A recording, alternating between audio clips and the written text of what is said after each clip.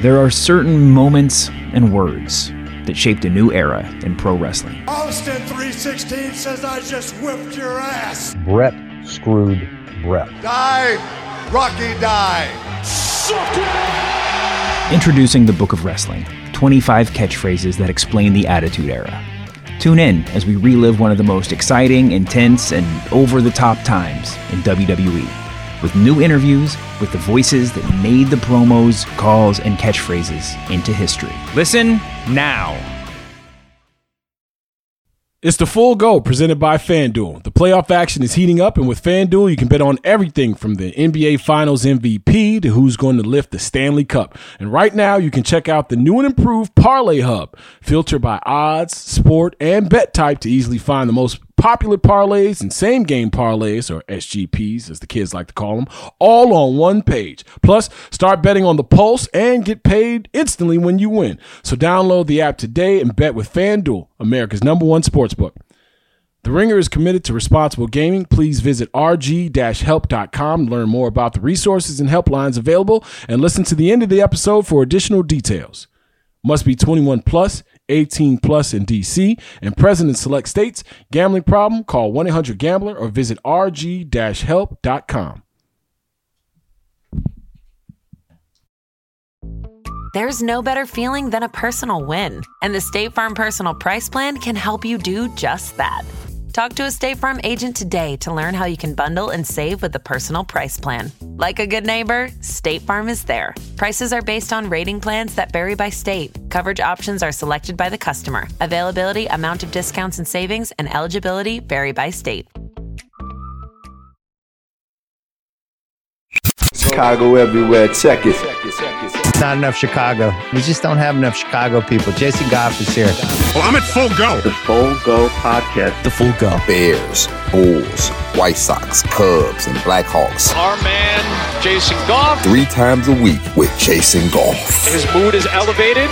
He is feeling good. Jason, I'm loving the Full Go. Love the Full Go. The Full Go. The Full Go. Welcome to Full Go with Jason Goff. That is what I'm talking about.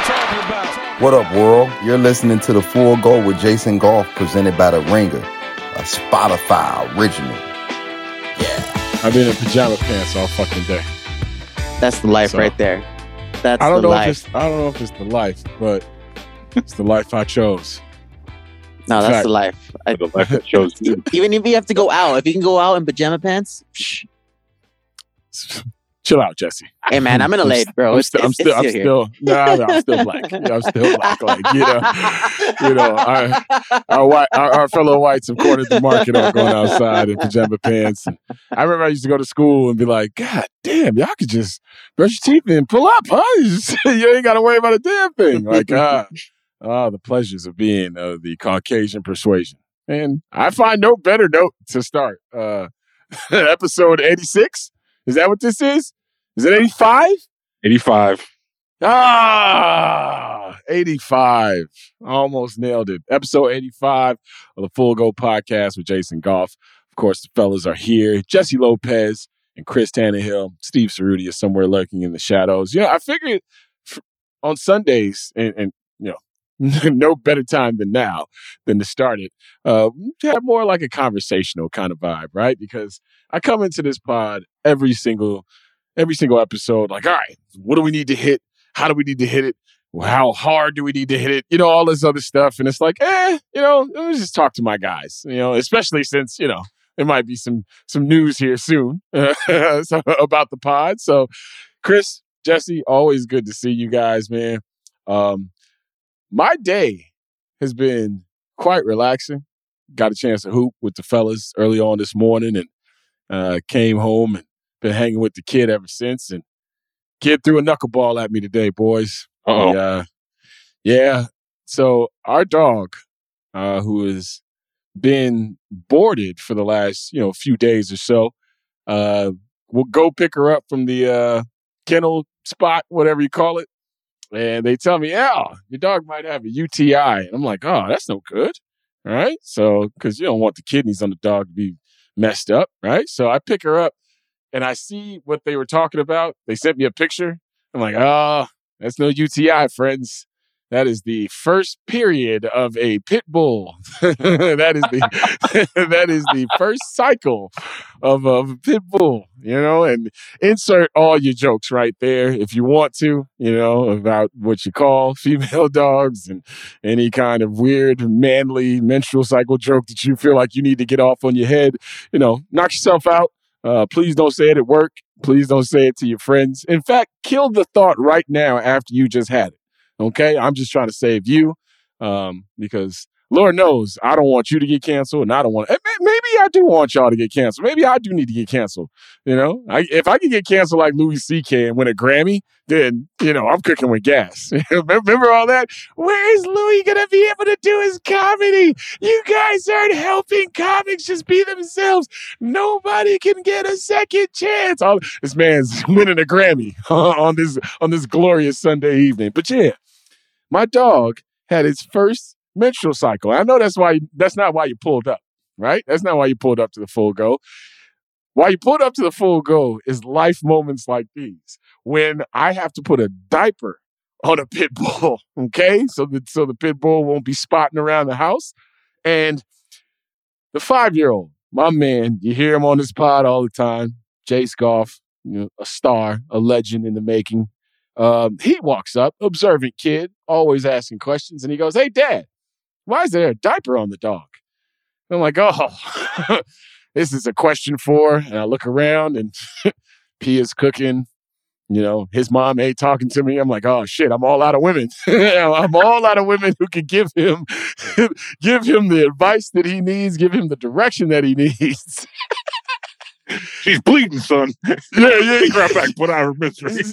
So, man, but I don't want to set a bad precedent. I don't want to set a bad precedent. I don't want for his first interaction with his first lady friend down the line, if that's the route he so chooses or the route that chooses him. I got to be very careful in these days and times. So if that's the route that chooses him, I don't want him to harken back to, I remember in 2022 when I learned what a menstrual cycle was and how I was taught to deal with it. Uncle Chris told me to take it out back and shoot it. Well, I was just going through like the process of talking to a kid. Like first, like, "Oh well, she's just bleeding a little bit," and then they freak out. Like, "Oh right. No, why?" Then yeah, that's because as soon as I said it, he was like, "Oh no, she's bleeding," because he knows bleeding means pain. Death. Bleeding means death at some point, right? He's watched enough of these Marvel movies that he's not supposed to watch at the age of 5, right? He knows if you start to bleeding, if it bleeds, we can kill it. You know what I mean? He knows the vibes. So I'm staring a 5-year-old in the eyes, right? I'm 41, as I've mentioned several times on this podcast. And if you put together a bingo card yet of this podcast, you could put obviously as the center square. That's when I get in my bag where I'm like, you know what I'm talking about, even if I'm not explaining it correctly. The obviously square, it should be 3 of those on your bingo card, right? And then you should get the 41-year-old reference, right? If I mention my age, you should be able to take a shot. But I'm staring this kid in the eyes. He's staring me back in the eyes, looking for knowledge. I'm staring him in the eyes, wondering how much knowledge I can give him, to be honest with you. I'm still foggy on the whole cycle situation. I know, once a month. Other than that, I've dealt with people where it wasn't that frequent. You know what I'm saying? Like, I don't know what to tell the kid, right? I don't want to set him up to have these unnecessary thoughts and unnecessary feelings. So quickly he grabs a lightsaber and runs out the room. I'm like, Star Wars saved me again. Then he comes back 10 minutes later and I'm looking at him dead in the face again. And I'm like, hey man, we can't keep having this standoff. Obviously daddy doesn't know how to explain a menstrual cycle to you. And you probably shouldn't know that. Because I know you're going to take this to school or to your mama, and it ain't good on either level. Let's keep it locked in. Let's keep talking about other things. How's T-ball? How about those White Sox, Chase? Would you like to watch some more basketball? I tried to get it off to sports, but he stared me down, and then it was like a gunslinger showdown, right? At the OK Corral. I'm staring at him, he's staring at me, and he's like, Pops doesn't have it. And he walked away.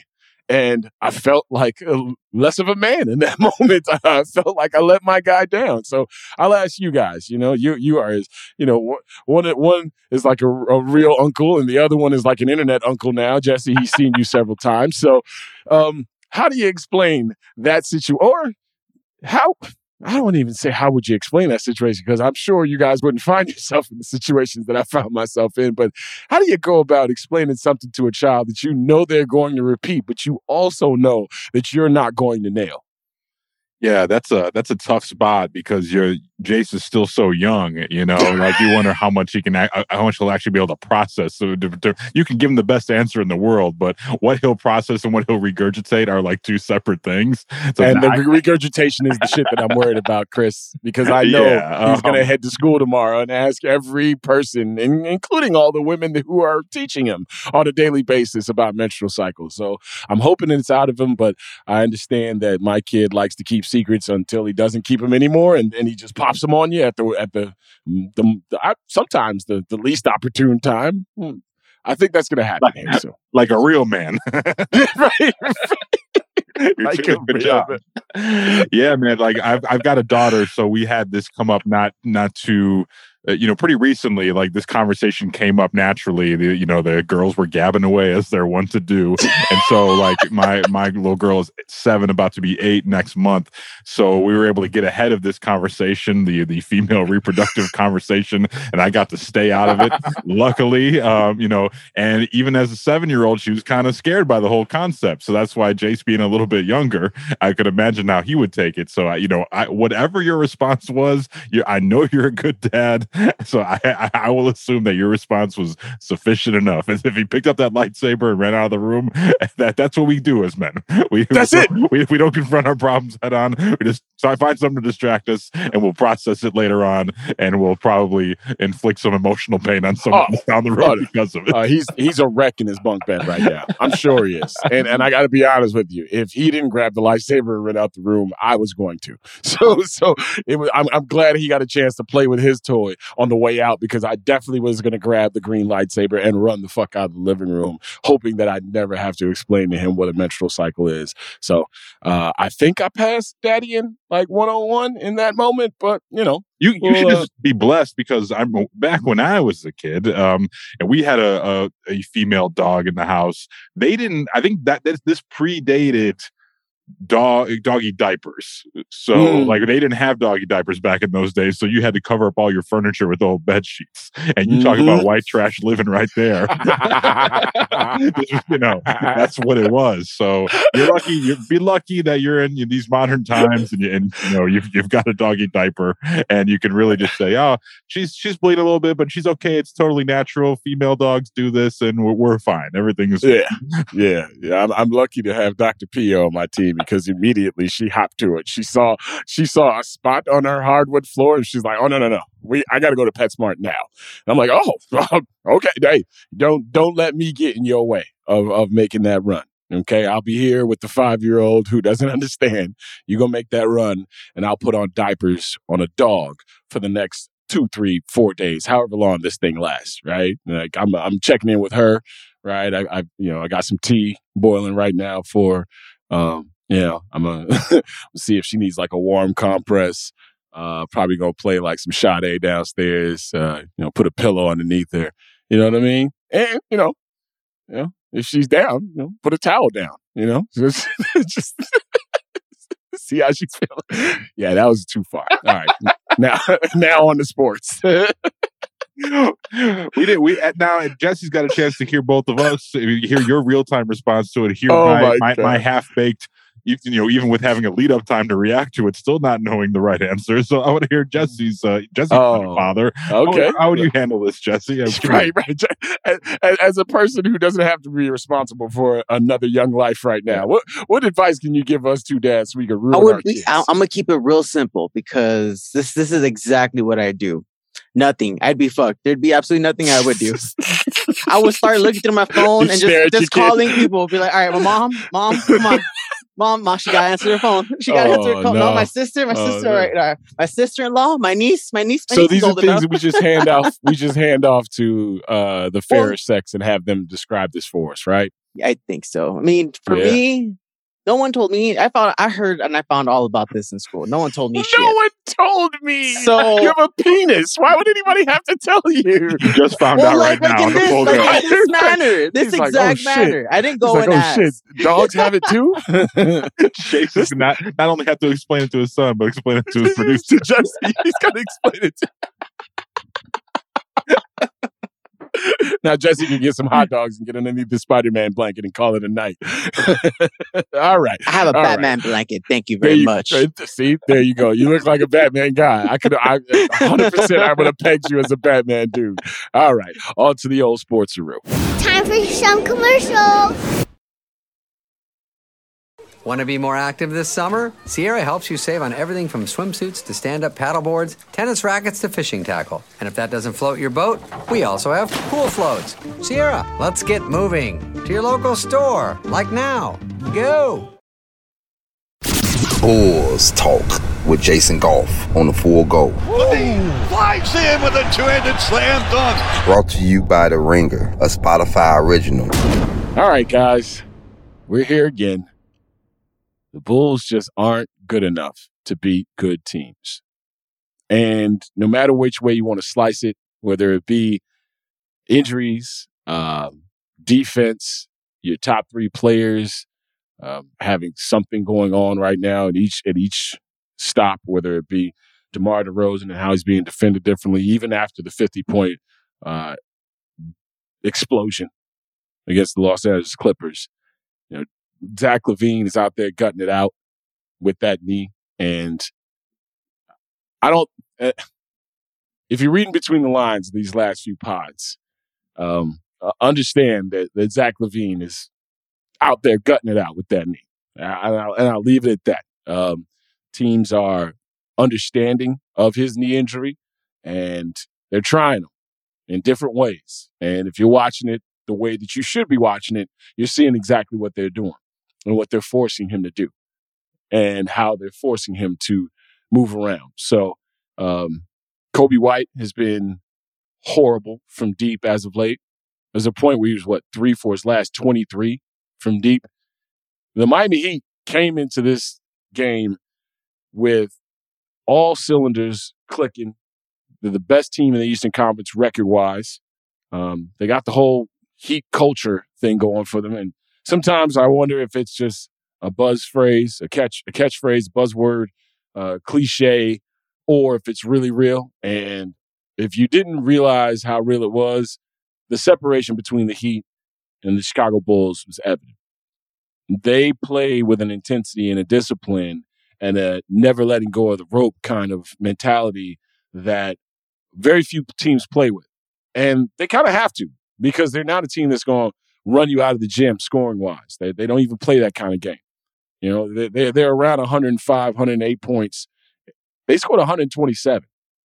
And that's because Tyler Hero went crazy. That's because Kyle Lowry I'll be the first to raise my hand. I didn't know if the difference between Kyle Lowry and Goran Dragic was as vast as the differences in their pay.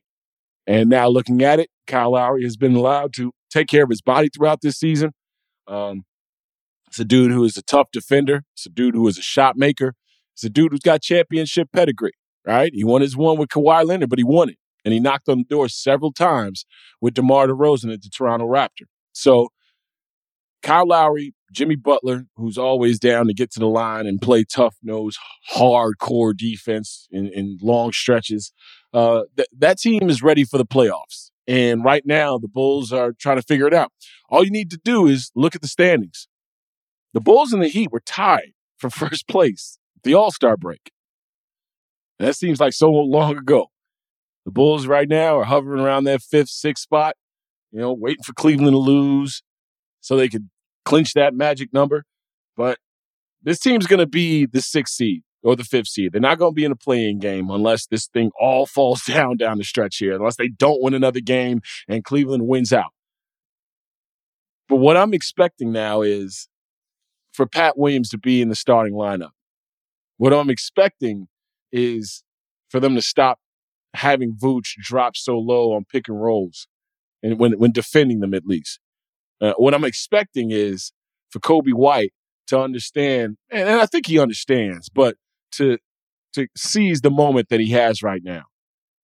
There's a lot of question marks, and I'm not going to go fast forward even before we hit the playoffs here as a fan base, but there's a lot of question marks going into next season with this team. Your 4 and 5 spots are how should I say this, issues. Pat Williams, do you know enough about him going into a year where you're going to have to extend a qualifying offer?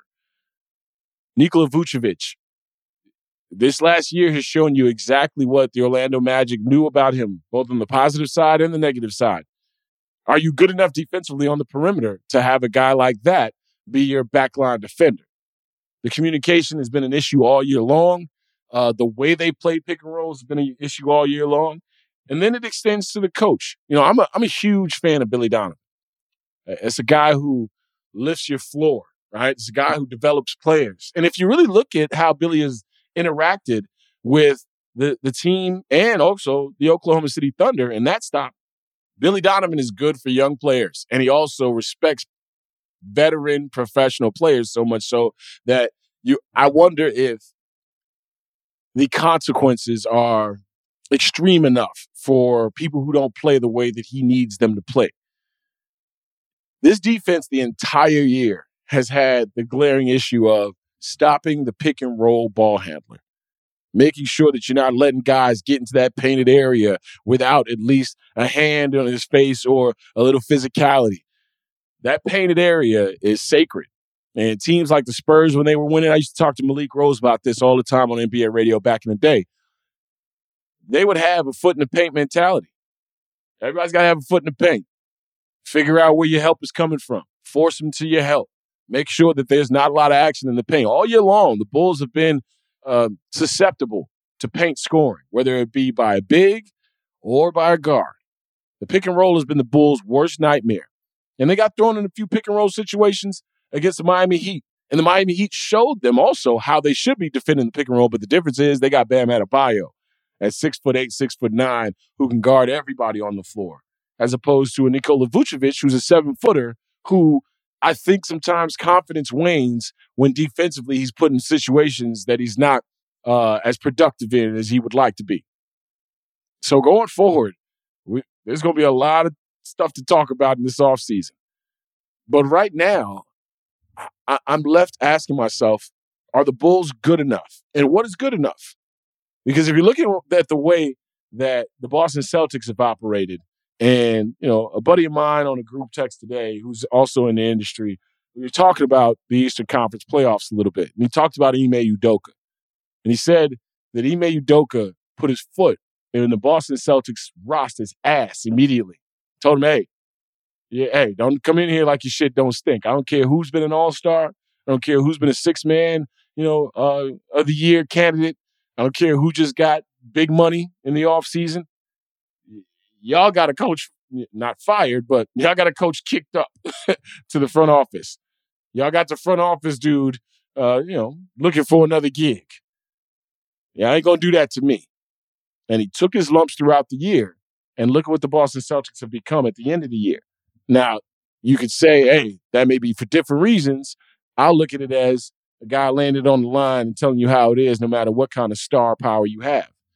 I'm not saying that Billy Donovan isn't doing that, but even going back to the Oklahoma City days, like it's always seemed like Billy Donovan has been a guy who will allow the best players on this team to shape the identity of the team and then bring along role players and developmental prospects. You look at Ayo Dosunmu, right? I mean, Ayo Dosunmu is one of the steals of the draft, if not the steal of the draft. Getting that kind of productivity out of the dude at the 38th pick of the draft is, he's going to finish all rookie team. If not the first team, definitely the second team. And then the role guys. We were talking about Derrick Jones Jr., Javonte Green, all these other, Tyler Cook for a few weeks. I mean, we were talking about so many different players. And I think that's all credit to Billy Donovan. But at the same time, everyone sees what's happening on this floor, including Billy Donovan, and especially defensively. Billy Donovan's defenses have never finished, lower than 12 or 13 overall net rating?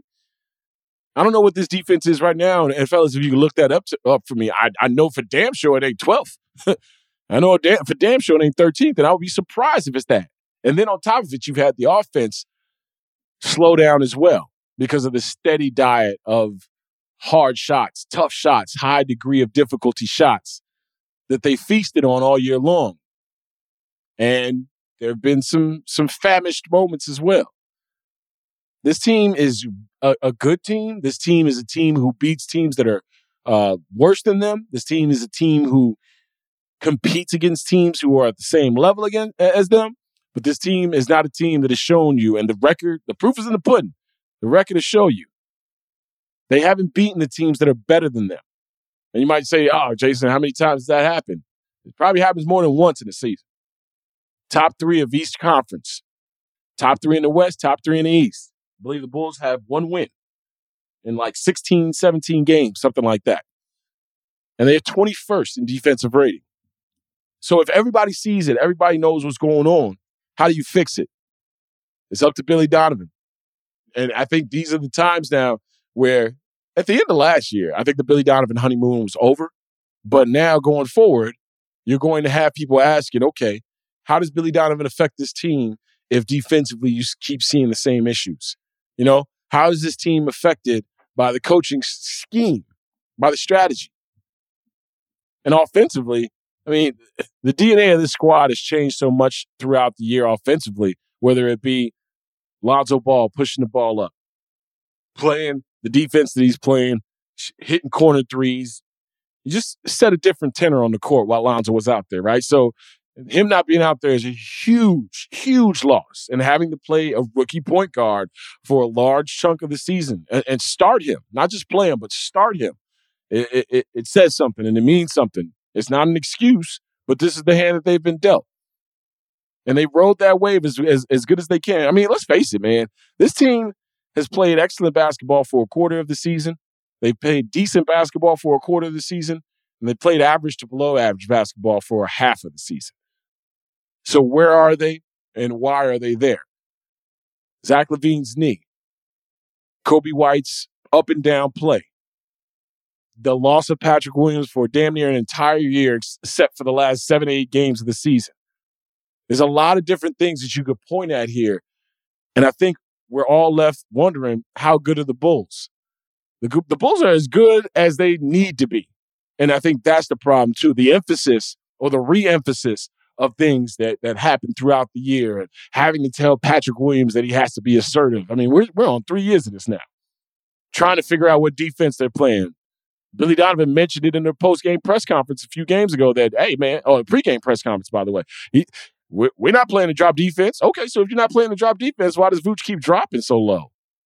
If he's going against what you're asking him to do defensively, then what are the consequences? Tristan Thompson hasn't got a lot of run as of late. I don't know if it's because he's got a nagging injury or whatever the case may be. Like the rotations have changed a little bit over the last few games, and I know that injuries have been involved, but, you know, put Pat Williams in the starting lineup.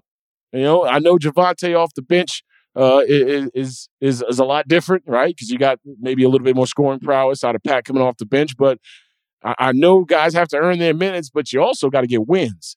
And some of the plays that you saw Pat Williams make, not only in the Clippers game, but also in the Heat game, he's barely scratched the surface of how good he can be. It's just how much of that surface is real. Because if that dude put his mind to it, he would be a terror, an absolute terror. I'm talking about 19, 8 rebounds, and like 3 or 4 assists a game, and being one of the better two-way players in terms of defenders in the game. That's what the projection should be for Pat Williams. We shouldn't still be sitting here asking questions about his assertiveness, his aggressiveness, right? His willingness to shoot the basketball. Like, kid, you're the 4th pick in the draft. You eat before a lot of people on this team. You know, DeMar DeRozan, Zach LaVine, and Nikola Vucevic are the only ones who could probably turn you down when it comes to getting the ball. Ask for the ball. Go get it. And now, is that on Billy or is that on Patrick Williams and his mentality? All I know is this team is a far cry from what we expected them to be at the beginning of the year. And then they showed us something. We reset and recalibrated those expectations. And then they got hurt. Then COVID hit them. They won 9 games in a row. They hit the All-Star break, banged up, beat up, tired. DeMar DeRozan had 8 games where he was out here playing better than Wilt Chamberlain had ever played in terms of his 35-plus point per game scoring streak with 50-plus percentage field goal percentage shooting from the field. I mean, you don't hear it. You don't see it from all-time great players, not to mention an all-star player in his 12th year. So this season is written different waves, up and down, up and down. And now at the end of this season, you're left asking yourself, how they fare in the playoffs? Because right now, if you look around the league, all the best teams are gearing up. These teams are sharpening their swords, right? They're getting ready to get down. These rotations are getting pared back. You're seeing teams with 7, 8-man rotations now. They used to have 9, 10-man rotations. Teams are figuring out where they need to refine their offense and who needs to stop shooting the ball and who needs to defend better. If this guy can stay on the court, can we keep him on the court? Like, all these things are happening right now, and the Bulls are in this weird quagmire of listless basketball at times. And I hate to put it like that, but that's exactly what it is. There's some quarters where they just don't have it. And that has to be answered. That has to be answered by Zach LaVine. That has to be answered by DeMar DeRozan. That has to be answered by Nikola Vucevic. And that has to be answered by Billy Donovan. I'm not putting that on these kids. I'm not putting that on these role players. And I think those 3 guys, those 4 guys, has to say, well, I'll take it. They'll all assume that position and say, hey, this is just not good enough. Which is exactly the reason why I'm starting to wonder if the Bulls just aren't good enough.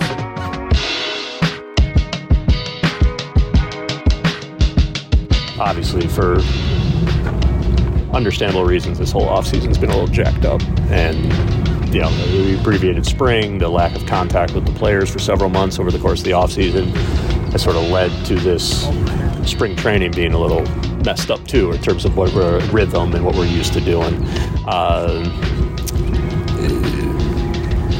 The offseason for me, or in my opinion, ends opening day. And then obviously there's probably going to be fewer transactions over the early part of the season. And before you know it, the opportunity to improve ourselves in June and July will present itself. But from my standpoint, or the mentality of everyone in the front office, the offseason's still going at this point. Hey, White Sox fans, Rick Hahn told you to shut y'all bitch asses up, huh? Right before the season starts, Rick Hahn's like, hey, by the way, hey, all y'all was talking that shit. Go ahead and keep the party going. You know what I mean? Bring on A.J. Pollock, huh? Right field. Figure it out. Get a guy who can hit you 20 bombs, knock you in about 65, 70 ribs. The things that you're looking for at a serviceable right field can get you a Gold Glove out there, right? White Sox fans was ringing the bells, boy. There was pitchforks and torches, and I'm talking about Chris Tannehill and all of his contingent. Yeah, y'all. Hey, Rick Hahn was sitting in, and I'm not one to just be like, oh, yay, Rick Hahn. Rick Hahn and I have gotten into it on a couple of different occasions. The Todd Frazier trade to the most recent. I didn't know that. Maybe that's for you don't remember that? For another pod here. No, the Under Armour store. Yeah, me and Rick Hahn having words on the air. Like, I don't know if you are upset at me, but it feels like it. I didn't trade for Todd Frazier. Yeah. Well, we're gonna get to that. How it's gonna all come around full circle here with the Todd Frazier trade. I like Rick. Rick's a passionate dude, and he's already. No, he's the truth. Yeah, but how long did that? You know what he is? He's like White Kenny. If you close your eyes, I'm talking about Kenny Williams, by the way. Like, and I'm not just talking about some hype in the alley named Kenny, and I'm just comparing him to Rick Hahn. No, but if you close your eyes, right, the same cadence, the same verbiage, like the same serious tones when it comes to baseball and the moves that should be made. You know what I mean? It's like on some Morpheus and Neo shit between those two in the front office. But how long did Rick's good weekend last here? White Sox fans, you're waking up this morning, and that was a good day for Rick on Friday. That was a good move acquiring Jay Pollock for Craig Kimbrell, who immediately went out there and rolled the ball out, and he was trash on Saturday. So obviously it's just spring, but I had heard reports that the stuff was not looking particularly good. Didn't see him a whole lot. So the fact that Rick Hahn was able to get anything for Craig Kimbrell is really miraculous, especially a quality veteran who can play good defense like A.J. Pollock, and guy with postseason experience. That was a good day for Rick, but it didn't last long with this Lance Lynn news. Man. It was a bad Sunday for White Sox baseball today, man. They lost on the field, which doesn't always mean a lot, but your opening day starter got pounded a little bit, and you're trying to roll out one of your lefty relievers who's supposed to replace Garrett Crochet, and he got knocked around. And then you get the Lance Lynn injury news. It was a bad day. So when Rick Hahn's got to make a move, and he said so as much today when the Lance Lynn news came out that he's going to miss at mid-May. least. Yeah, he'll be back mid-May, and the White Sox do not have a particularly easy schedule so far in the early going here. They've got 2 trips. They got to see the Yankees twice, see Boston twice. They got to go to Minnesota. They host the Rays. So this is going to be tough. Like, you have a pitching staff here who is very much shaky. They're on shaky ground right now. You when Lucas Giolito and Dylan Cease, when those are your guys, they're okay. I know we're good with those guys, but then after that, it's Michael Kopech, who we're waiting to see if he can be stretched out. And so far, he hasn't really pitched a lot this spring, so you don't even know what you're going to see if he's out there the first series of the year, what he's going to be able to give you. And of course, you have Dallas Keuchel, who has been shaky for the last, season plus, really good in 2020, but he's been shaky, but at least he'll take the ball for you. So that's good. Then after that, you've got Ronaldo Lopez and Vince Velasquez, you know what I mean? So things are very shaky right now. Championship tender. Yeah, this is not how you want to start a season in your championship window, but Rick Hahn knows he's got to make a move. He said earlier this afternoon on Sunday that they're going to have to look outside the organization for help. And it doesn't make it any easier after Sean Manaea gets dealt from the A's to the Padres. So the Padres are always one step ahead of the White Sox in terms of the next move and building depth and acquiring premium talent. So of course it's always the Padres there, but there are some options out there for Rick. But they apparently, according to Ken Rosenthal, they were in on the Sean Manaea talks, and that's the name we had heard all off season.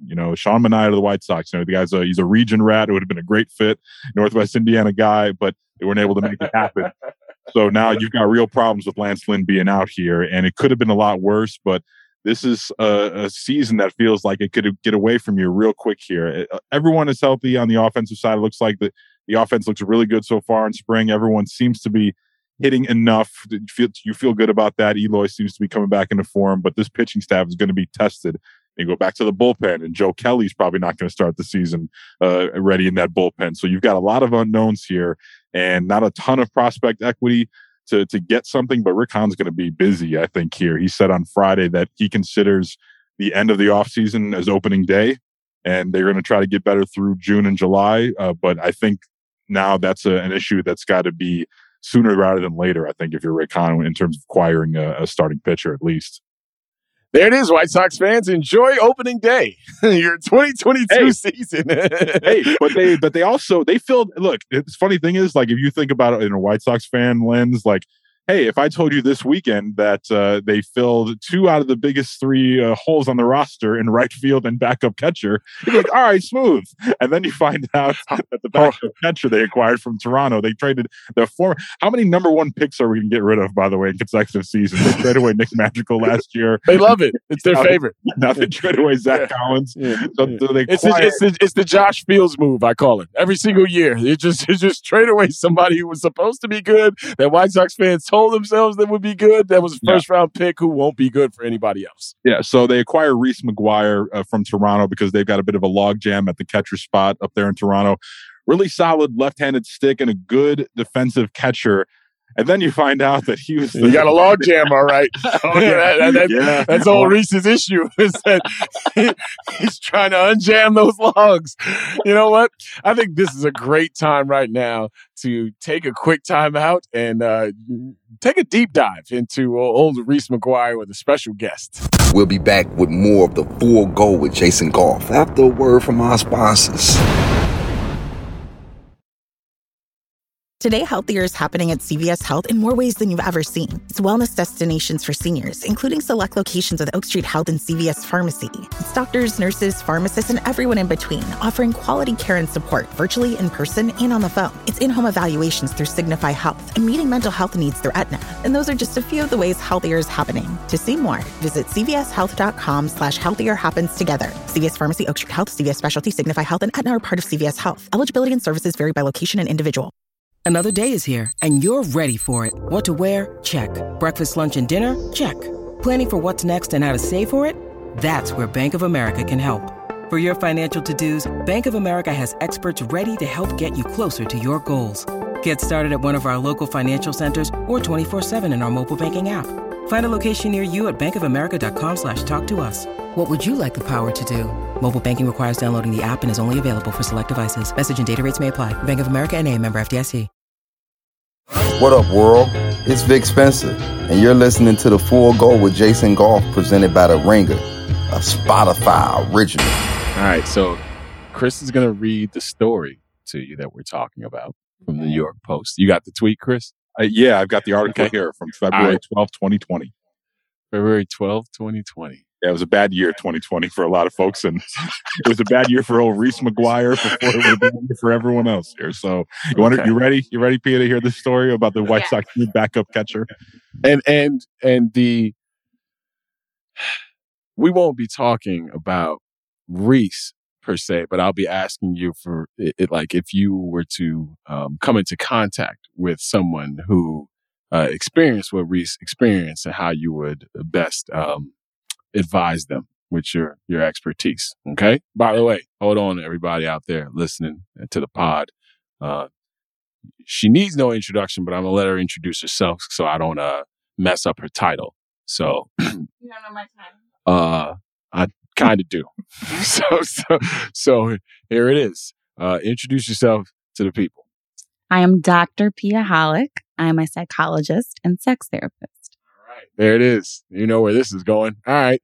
So, Tanny, go ahead and read what the backup catcher who was acquired by the White Sox today, because I didn't know this about this man until Tannehill sent me the story. So, Tanny, go ahead and read what Reese McGuire experienced not too long ago and how a person like Reese could get help from the good doctor. All right. So, New York Post, February 2020, a Toronto Blue Jays player was arrested ahead of spring training for allegedly exposing his penis in a parking lot, according to multiple reports. Cops say Reese McGuire, a 24-year-old catcher, exposed himself inside an SUV in a public parking lot in Dundee, Florida, according to TMZ. Dundee is the site of the Blue Jays spring training complex. The parking lot was outside of a strip mall. McGuire was booked by the Pinellas County Sheriff's Office. Baseball you play. 56 for misdemeanor exposure of sexual organs. And then there's a statement from the Blue Jays, blah, blah, blah. They're aware of what happened. But yeah, that's what it is, Pia. So this is what the White Sox have here, this young man. And, the floor is yours here. Yes. So not necessarily for Reese McGuire, but if someone came to you with this issue, one, when you hear this, what are you thinking? Well, my first thought was this is a player, so he clearly is trying to get caught. He's doing this in a public area. That's not my first thought. my first thought is that he pulled over to a strip mall and had to clean the pipes. You know what I mean? He had to get that evil out of his system before he gripping the bat too tight that week. That is, yeah. Pulling the goalie. No, he was jerking off, Pia. That's what I'm saying. Right. He's clearly going to be caught. He's in a strip mall. Well, he had to pull over. You think he wanted to be caught? He went into the most public area possible and exposed himself. I think we're talking about the urge and fighting the urge. And I think that's the part that I think you would come into better play, because I don't know if he wanted to be caught. Like, have you ever dealt with a patient who not just wanted to be caught, but who just couldn't control the urge? Yes, but then there's people, like, even when you have an urge, you take certain protective measures in place. Because so no urge, like, throws that out of the window and it's like, I got to pull over right now and, slap Frankie around for a couple minutes. You're not going to go somewhere like a public strip mall where you're going to easily be caught by onlookers and possibly children and possibly the police. Now, if you're on the side of the road, okay, fine. A little beef stroganoff is okay then. I'm not going to say it's okay, but if you're by yourself, you're consenting, no one's around, you're not exposing yourself to anyone. This sounds like an exhibitionist. He wanted to be caught. And how would you, if a person, because we're not talking about Reese McGuire here, but if a person who came to you and was like, Dr. Hollick, this is what happened. How do I make sure that this doesn't happen again? How would you best advise this person, or if this person is a client of yours and they came to you, a patient of yours, I should say? Well, I would want to know why they don't want it to happen again. Ooh. I see. Now this is where the therapy starts to work for you guys, is when you start to get these kinds of questions. I didn't know that one was coming. How did we know? So to speak. Yeah, there it is. See, this is why you are who you are. So you would ask, did they want this to happen again? No, I want to know why they don't want it to happen again. You said they're coming to me saying they don't want it to happen again. Okay, so because maybe there's embarrassment on the line, lost a job, potential arrest, all those things, right? So then I would ask, if all of that was off the table, would you not want it to happen again? Ooh. So if you could pull the goalie without there being any repercussions, would you do it? And what do you think the answer is when it comes to men who have that urge? Well, I don't think it's a cookie cutter answer. It could go either way. For this individual in this situation, from the little that you know about his story, what would you think is going on with him in terms of, if you could strip away all those things and you could just pull over to the strip mall and get it in? How does that inform how you will treat him going forward? Well, I would want to understand if this is a true fetish. And if so, how do we do this in a legal, consenting way where people aren't getting harmed? Can you go to a dungeon where you can expose yourself and people who are consenting adults can watch you? You can get your shit off, going about your day. There it is. Apologize it. There it is. See? There it is. I was here to make jerk-off jokes. She's advising sex dungeons. Hey, man, I don't know if it gets any better than that. This is why I'm not this, but this is one of the reasons. This is one of the reasons I'm very happy in my situation, because I could just bring stuff like this and I just roll over and say, hey, what do you think of this? And it's an actual therapist I'm rolling over asking. So I tried to make this funny. She made it into an actual billable situation. Yeah. So I appreciate you. And if anybody on the Sox has any issues like this going forward, I'm sure they'll be sure to hit you up. Yeah, that's Dr. Pia Hollick saying that if you want to pull over and get your shit off, you can, apparently. Yeah, there it is. All right. Boy, I tell you. Very lenient with backup catchers jerking off on the side of the road. Boy.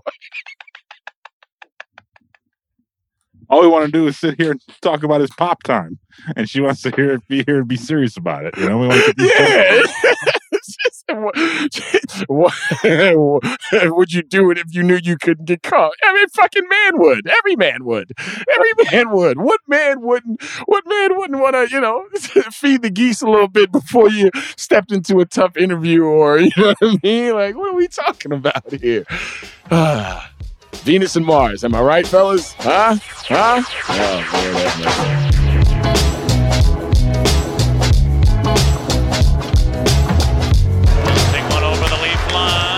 Picked out of midair to Amani, set him up, Roenick, Hartland! Jeremy Roenick, after the giveaway was forced by Amani. What a play by Tony Amani, and Jeremy Roenick fired it home at the 123 mark, and the Blackhawks have come back from the dead. I want to say something really quickly here. May not be quick. We'll see how it goes. There are a lot of legends that have come through this city and have played on many a baseball diamond, a hockey sheet of ice, a basketball hardwood, right, or a football field in this city. The city is not short of historic, iconic figures. And there's also the people that bring you those plays, those games, those moments. And this city isn't short of those as well. Pat Foley, Chicago Blackhawks play-by-play guy, and y'all can look up for me because in this moment I don't want to lose my train of thought. But how long he's been doing this? But Pat Foley, much like Hawk Harrelson, much like Steve Stone, much like Jim Durham, Johnny Red Kerr, any broadcaster who I grew up with, who introduced me to a sport, who explained the sport to me, who had fun with the sport, who took a sport to the next level, and especially for the Blackhawks. As a young black kid who born in Evanston, moved back to Evanston when I was 8, 9 years old, whatever the case may be, and going back and forth to the South Side with at my grandmother's house and trying to figure out what my sports life was and how I felt about different things. There was one thing that was clear. There was one thing that was evident. There was one thing that was always sure. And it has been, more so than any other broadcaster. You knew Pat Foley was going to bring you Blackhawks hockey. Steve Stone has been with the White Sox. He's been with the Cubs, right? Johnny Red Kerr, God bless his soul, has passed away, right? Jim Durham was the man when I was a shorty, right? And then went and got the national gig and went to Dallas Mavericks games, I believe, right? So he was only there for a short time in my childhood. Hawk Harrelson, God bless his soul, no longer doing it, right? Sox baseball with Wimpy and Hawk was special to me the same way that Blackhawks hockey with Pat Foley and Dale Talon, or Pat Foley and Steve Conroy, or Pat Foley and Ed Olczyk. Those groupings, those pairings were special to me because they were Chicago. And as a kid, as a young black kid on the north side of Chicago, trying to figure out, why do I like hockey so much? And it was because of the video games. I'm gonna keep it real with you. You know, NHL 94, NHL 93, NHL 92, and how good the Blackhawks were. Right? And knowing that the Blackhawks faced off against the Penguins in the Stanley Cup Finals, and it wasn't a big deal to my friends because of what was happening with the Bulls at the time. And I'm like, wait a minute, hold on, y'all. Michelle Goulet and Steve Larmer, Jeremy Roenick, Steve Smith, Chris Chelios, right? Dirk Graham, Stu Grimson and the boys. I mean, I was a hockey fan before it was cool. And I can legitimately say that. Because I wanted to know more about the sport that all of my white friends were talking about. I wanted to know more about the sport that the guys on the score were talking about that they only talked about for 2 or 3 minutes because you couldn't talk hockey because hockey didn't bring ratings. And all through that time, the Chicago Blackhawks home games weren't on television because Bill Wirtz thought that it would drive fans away from the stadium and onto their couches instead of into the stadium and in those seats. And guess what? He still only had 5,000, 7,000, 8,000 every once in a while. And then the thing got humming again, and then it fell off again. Then it got humming again. But all throughout that time, the only time that I could hear someone describe the Blackhawks home jersey when it wasn't a national game with some local flair and a local feel to it was Pat Foley. Pat Foley has been calling Chicago Blackhawks games since October 1980. I was born November 8th, 1980. Pat Foley's the only voice that I've ever known, the only voice that I've ever trusted hockey-wise, right? And shout out to Judd Surratt, right? Shout out to all the hockey people who have kind of orbited the Blackhawks and orbited the Chicago Wolves in this city. And there's been some great voices, some absolutely great voices. But Pat Foley with his call, and yes, don't get it twisted.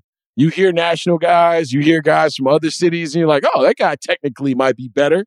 That guy, his sound might be a little different. His voice might be a little bit more full. I remember Gary Thorne, and you hear that NHL on ESPN theme song. You're like, okay, there's some serious business getting ready to go down here. It's the Sabres versus the Rangers, right? Alexander Mogilny and Pat LaFontaine against Mark Messier and Brian Leach and the boys, right?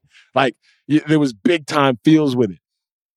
But game in, game out, as a kid, and this is where the connection is real for me.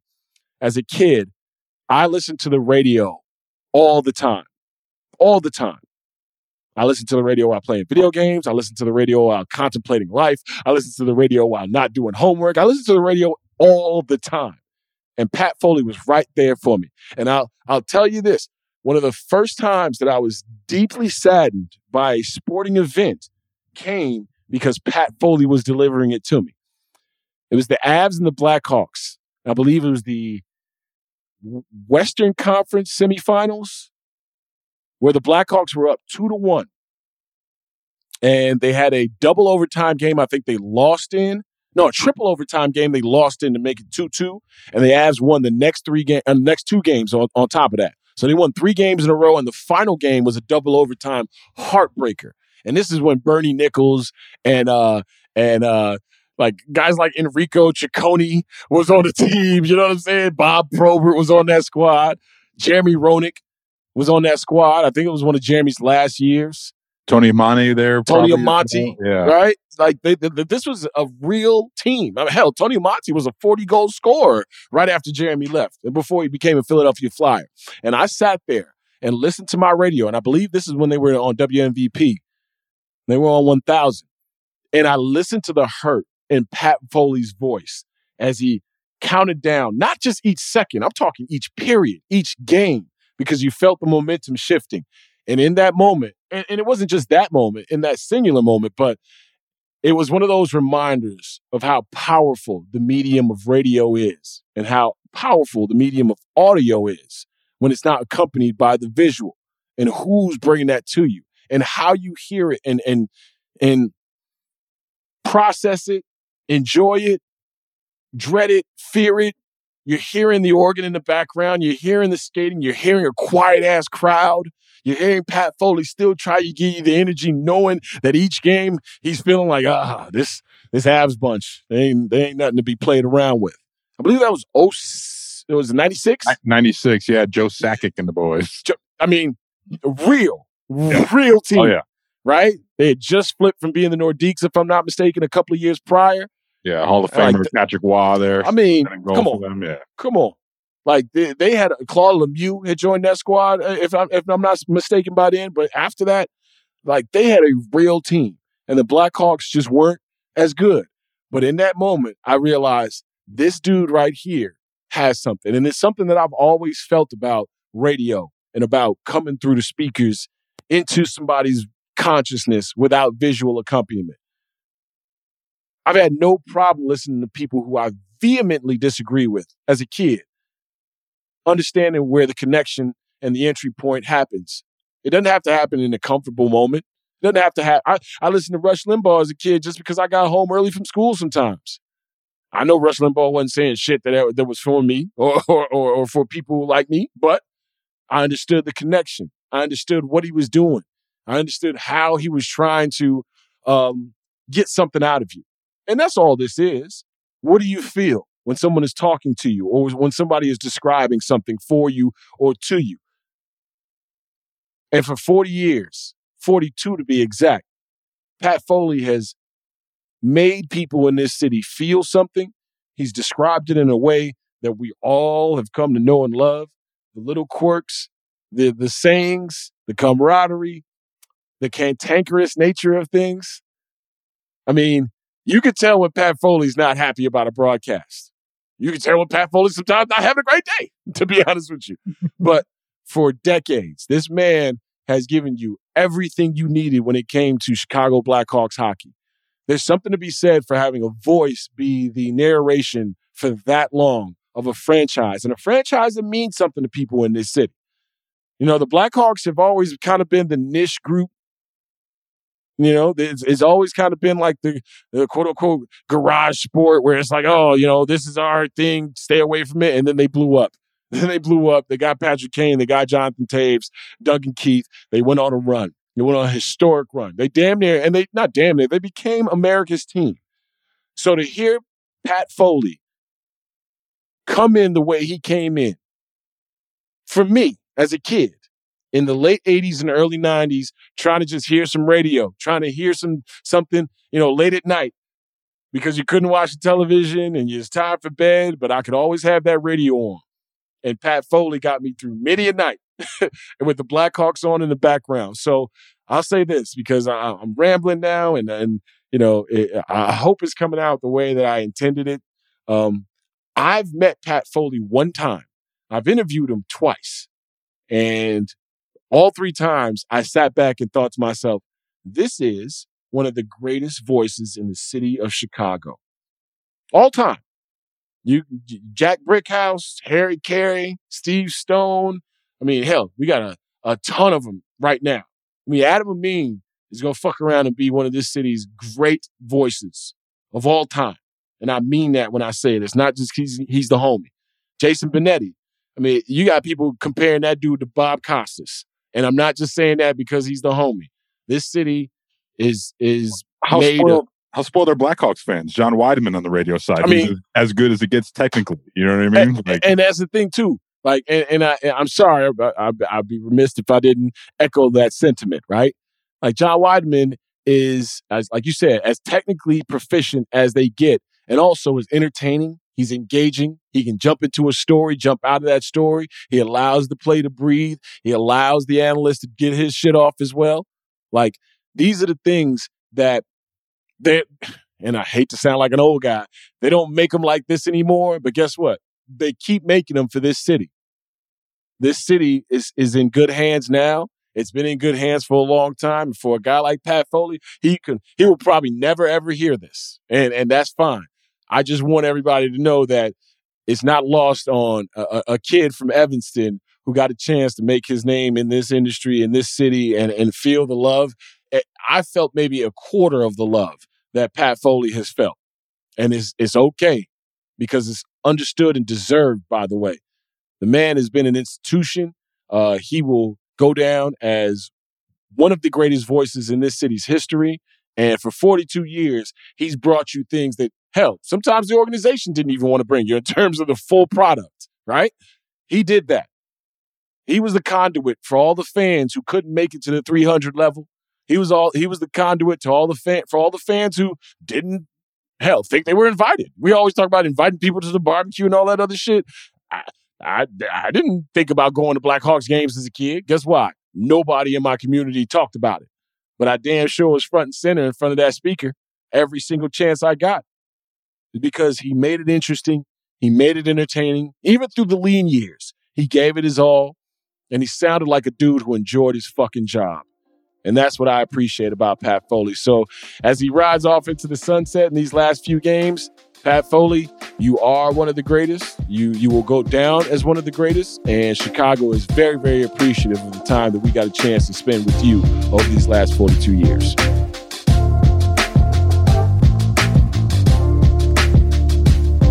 Here's where that length comes into play right there. Yeah. Like in those other games, that's she was finishing in the lane.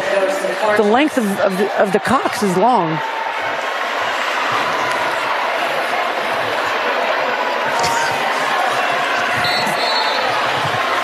You can't help it. Can't help it. There it is again.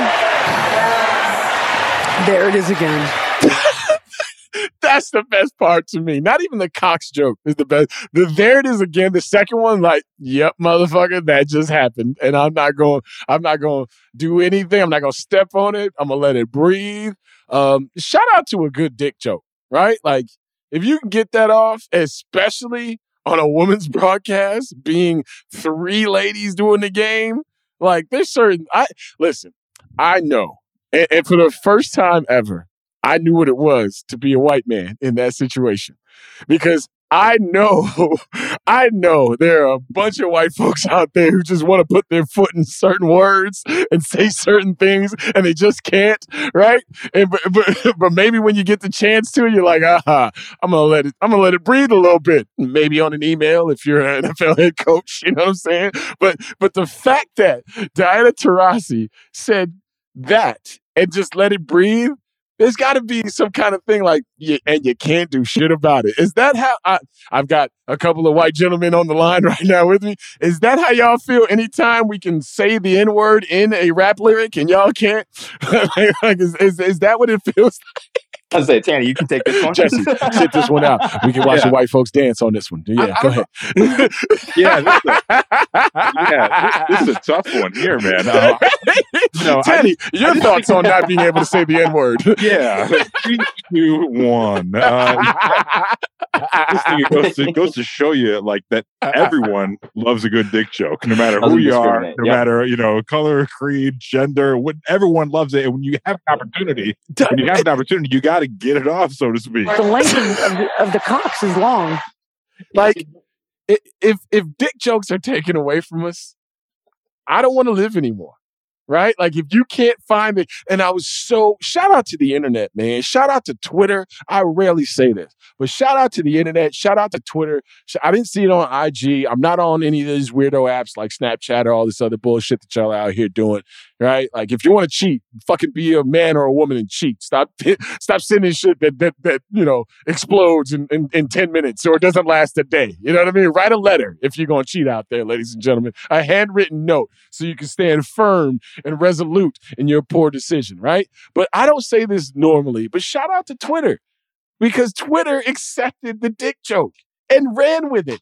And no pun intended, they played with it. Like, everybody got it off. Everybody did their own little version of it. Sarah Spain came back, doubled down on it tonight as we're recording again, right? I mean, people are watching UConn play and thinking, when is a dick joke going to land? You know what I mean? Like, this is what we need in a country where brothers are slapping the shit out of other brothers and white folks are speaking on it. And we've got these think pieces, and now we got to watch the Grammys so we can watch these boring-ass performances and talk about albums we didn't listen to. If the death of the dick joke happens, then I don't want to be around anymore. So for Diana Taurasi, who else is on that broadcast, by the way? Because I've only Sue Bird was on that joint, if I'm not mistaken, right? I and mean, listen. Who was on it? Season's over. Of course he was. So I mean, y'all ready that? You have an opportunity to have LeBron on, and then the audience is watching. You know what your audience wants, and if you don't think she was going to make that joke again, you are mistaken. It's a game of inches at the same time, so those simple things are not always so simple. It's a game of inches. Ask the Cox. Ask them. And they're taking those inches. Do you take those inches? Absolutely. When you're on the court. Okay, so I didn't hear this. So this takes it up another notch now. So do you get in trouble for the doubling down of the dick? Right? Like, do you have issues when you double dick it? Right? Like, you can't. You know what Hey, by the way, if Cerruti had paws in him, that would have been. Cerruti just hit us with an Ayo, by the way. Hey, take me to dinner, baby. Take me to dinner. Byron. Hey, by the way, shout out to Bing Bong Mania, huh? That shit came, right? That the New York Knicks were only so good enough that the theme of this season is pretty much the first game against the Atlanta Hawks and Bing Bong Nation being born. But yeah, what happens now though? Like, does Diana Taurasi get asked to do this? Is she like the lead commentator going forward because everybody's waiting for the dick joke to drop? Like, how do you treat this? Because Doris Burke's like, what the hell? Right. Doris is in the cut like, you mean to tell me for 20 some odd goddamn years, I could have been dropping dick jokes and going viral? I've been sitting here just breaking down the game in an expert way. Right? I've been doing this thing better than most of the men in the industry for the last 10 years. I could have just dropped a dick joke and got up out of here. I could have been to the moon, right? But what happens now though? Like, this is where you find out. It's kind of like when Snoop did the hockey game. Didn't Snoop do like an LA Kings game like 2 years ago or a year ago or something like that? And everybody's, well, this is the thing. Everybody's like, oh man, Snoop did such a great job. And it's like, you want 82 games of Snoop on hockey? I'm with it if you're with it, right? Like, let's go if we're going to go.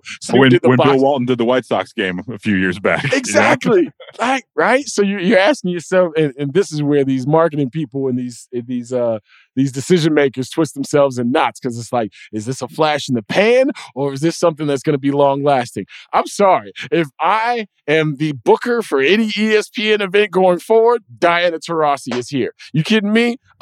Nathan's hot dog eating contest, dick jokes for the next 30 minutes, ladies and gentlemen. You know what I mean? Like, who's the dude? Who's the king of eating the glizzies? What's his name? What's his name? Joey Chestnut. Yes. Joey Chestnut can retire now. I can bring Diana Taurasi in and she can just make dick jokes while everybody's eating hot dogs, right? Like, this is what we need. We need to find out what Diana Taurasi can't do in terms of implementing these jokes. Or we're going to have to deal with a whole bunch of men because a few of them have been on my line. We're going to have to deal with a whole bunch of men who are asking, why can't I get away with that? And this is for all you fellas out there who these are like the people who are like, like the what about Chicago people, right? Like the people who just need balance and everything. And then they start with you. You know what I mean? Let me tell you something, fellas. Go ahead. Make all the penis jokes you want out there. See what happens with your career. You know what I mean? If you're out here, it's gonna happen. Yeah. Oh, dude, I can't wait because they can't find all of us, right? Like, they can't catch all of. Yeah, somebody's gonna have to go down. No pun intended, right? Somebody's gonna have to take the. No, I'm not gonna say that either. Somebody's gonna have to get in trouble. But if Diana Taurasi can open the door to a new revolution of broadcasting, I'm all for it. You know what I mean? You had to be a lady to do it. You know, you punk ass dudes out here who's scared of dropping dick jokes on the broadcast. Here is the Harriet Tubman of broadcast right here. And I hate to compare Diana Taurasi to one of our greatest, ancestors of all time. And I know I'm probably going to get shit for it, but you understand. Walk with me here, right? She is leading you to the new frontier of broadcasting. If Diana Taurasi can get away with it, fellas, I'm telling you, take a chance. It might work out for you. And if not, we'll just get a few laughs out of it. The Full Go with Jason Goff. That's all the time we have for episode 85 of the Full Go podcast. Want to thank our production staff, the always amazing Chris Tannehill, the active Jesse Lopez, and the shadowy figure known as Steve Cerruti, who dropped in on us at the end of this joint. Jesse probably texted me and was like, uh-oh, this is going off the rails. Get in here quickly. So for the guys, I'm Jason Goff. Thank you for hanging out with us. Join us on Tuesday when we talk to Clinton Yates of ESPN fame, of Washington, D.C. fame, of now L.A. fame, right? West Coast Clinton Yates. Talk to him about the sunshine and the vibes and the baseball season coming up and all the other things that Clinton likes to get down with. So we'll be here on Tuesday.